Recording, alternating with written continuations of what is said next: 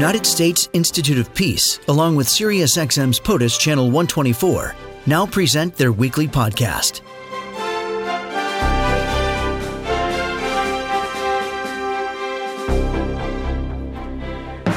It is nearly the end of International Women's Month, which means it's about time we get onto this. It's not we've ignored it, but Women's History Month is something that March represents. International Women's Day was March the 8th. And we wanted to bring into focus an issue that Dr. Kathleen Knast is very involved with, and that is the contribution of women that they make to peace and security around the world. Indeed, at the United States Institute of Peace, the mission is trying to figure out ways of bringing about peace around the world, hence the name, U.S. Institute of Peace. Dr. Knast joins us here and tweets at Kath Knast. I'll spell it for you in a little bit. Dr. Knast, welcome thanks for being on POTUS today. Welcome. Thank you so much, Tim. I was looking at the piece that you recently wrote, and this was about International Women's Day, but I think it applies to our conversation here. As an anthropologist who works on women and war, I adhere to the precept by Ruth Benedict that the purpose of anthropology is to make the world safe for human differences. Explain the role of women in that process. Well, really, there are three things for women when it comes to conflict prevention and resolution. They are protection, participation, and progress. If we look at protection, we have some very good global markers, including the UN Security Council Resolution 1325, which made it clear that women needed to be counted in war and in peace. It's a fact. Women have been invisible in their contributions to peace as the many ways in which they have been victimized during war. Thus, protection from violence, especially sexual violence in war, is paramount. But second, women need to really fully participate in the process of rebuilding the peace after conflict. They have to be at the tables during the peace talks, helping to prepare the talks and be a part of the solution. They can't be sidelined anymore. Really, a peace treaty without women is half a treaty. They are integral to creating viable solutions in a post-conflict society and have to be a part of this peace dividend. And third, progress on women's equality is fundamental to conflict prevention. We now not only have global recognition that, gender equality is critical to peace and security. It's even a part of the UN Sustainable Development Goals. But we have found in research funded by the Defense Department's Minerva grants at Texas A&M, they're finding that the security of women is intrinsically linked to the security of the nations that they live in. So in other words, Tim, higher levels of gender equality are associated with a lower tendency for violent conflict between states or within a state. Dr. Knast, I knew we were having this conversation today. I sort of look with irony at the President of the United States meeting yesterday with the Crown Prince of Saudi Arabia, a country where that kind of equality is still somewhat elusive. And I wonder how difficult that makes the U.S. Position when it comes to dealing with some of these countries. I think some of these countries are actually embracing the possibility of changing attitudes and behaviors and laws, which are critical to advancing the role of women in helping these countries not only in peace-building efforts, but economically. And I think Saudi Arabia is one of them. I think the new prince is making headway in trying to find greater spaces to engage and to make important in their society the role of women. Again, Dr. Kathleen Knast is with us, Director of Gender Policy and Strategy at the U.S. Institute of Peace.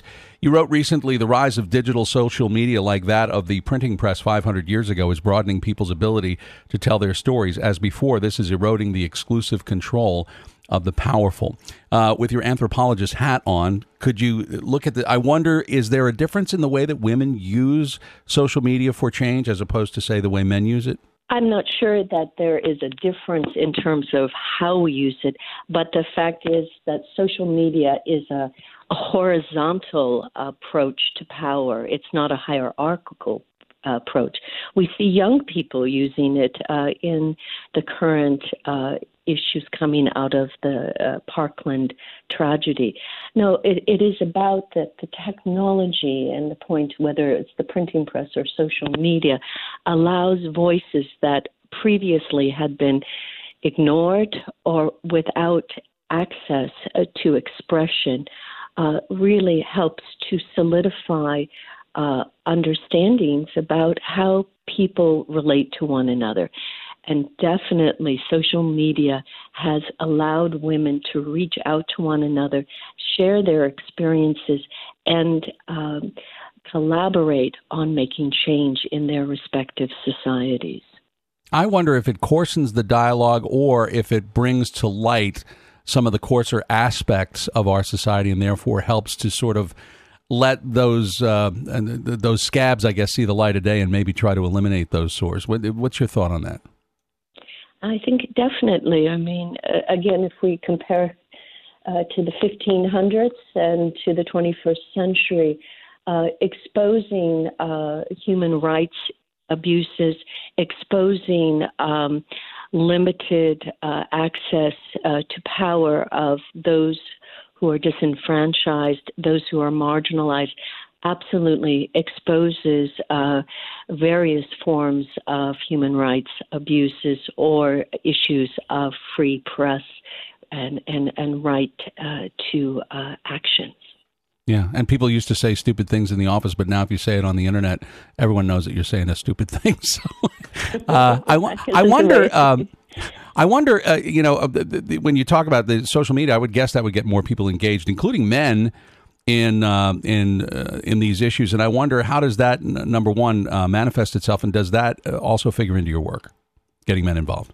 Yes, absolutely. One of the, I think, things that we have learned over the last 5 years in some assessments we did on women's programming in Iraq and Afghanistan, we found that not engaging with men as we work with women's empowerment actually is not as effective.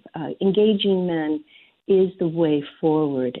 There's some fantastic research done by the Images Project that has been carried out over 30 countries, more than 50,000 household surveys. And what they're finding is important for men to understand themselves as gendered beings, but that we are learning that violence is a learned activity, and those men who witness violence, for example, in the household, are 2 times more likely to repeat it later on. So these issues are not, peace and security issues are not a silo in any sense for women only. Men, too, must address what violence means to them, what it has done in creating certain ideals and ideas about what it means to be a man. This is a lot of what we see happening now, that notions of peaceful masculinity is a powerful tool for the prevention of violent conflict, and certainly as the prevention of violence against women. Engaging men in this effort, this global effort, is something that we see in many facets of programming, including the United Nations He for She, and I think we'll see more of it as time moves forward. Dr. Kathleen Knast, thank you for joining us on POTUS today.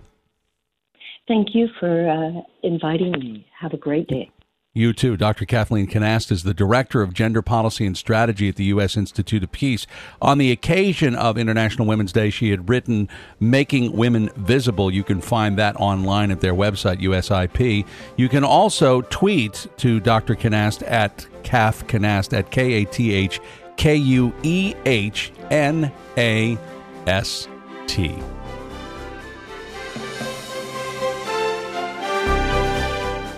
This podcast has been brought to you by the United States Institute of Peace and SiriusXM's POTUS, Channel 124.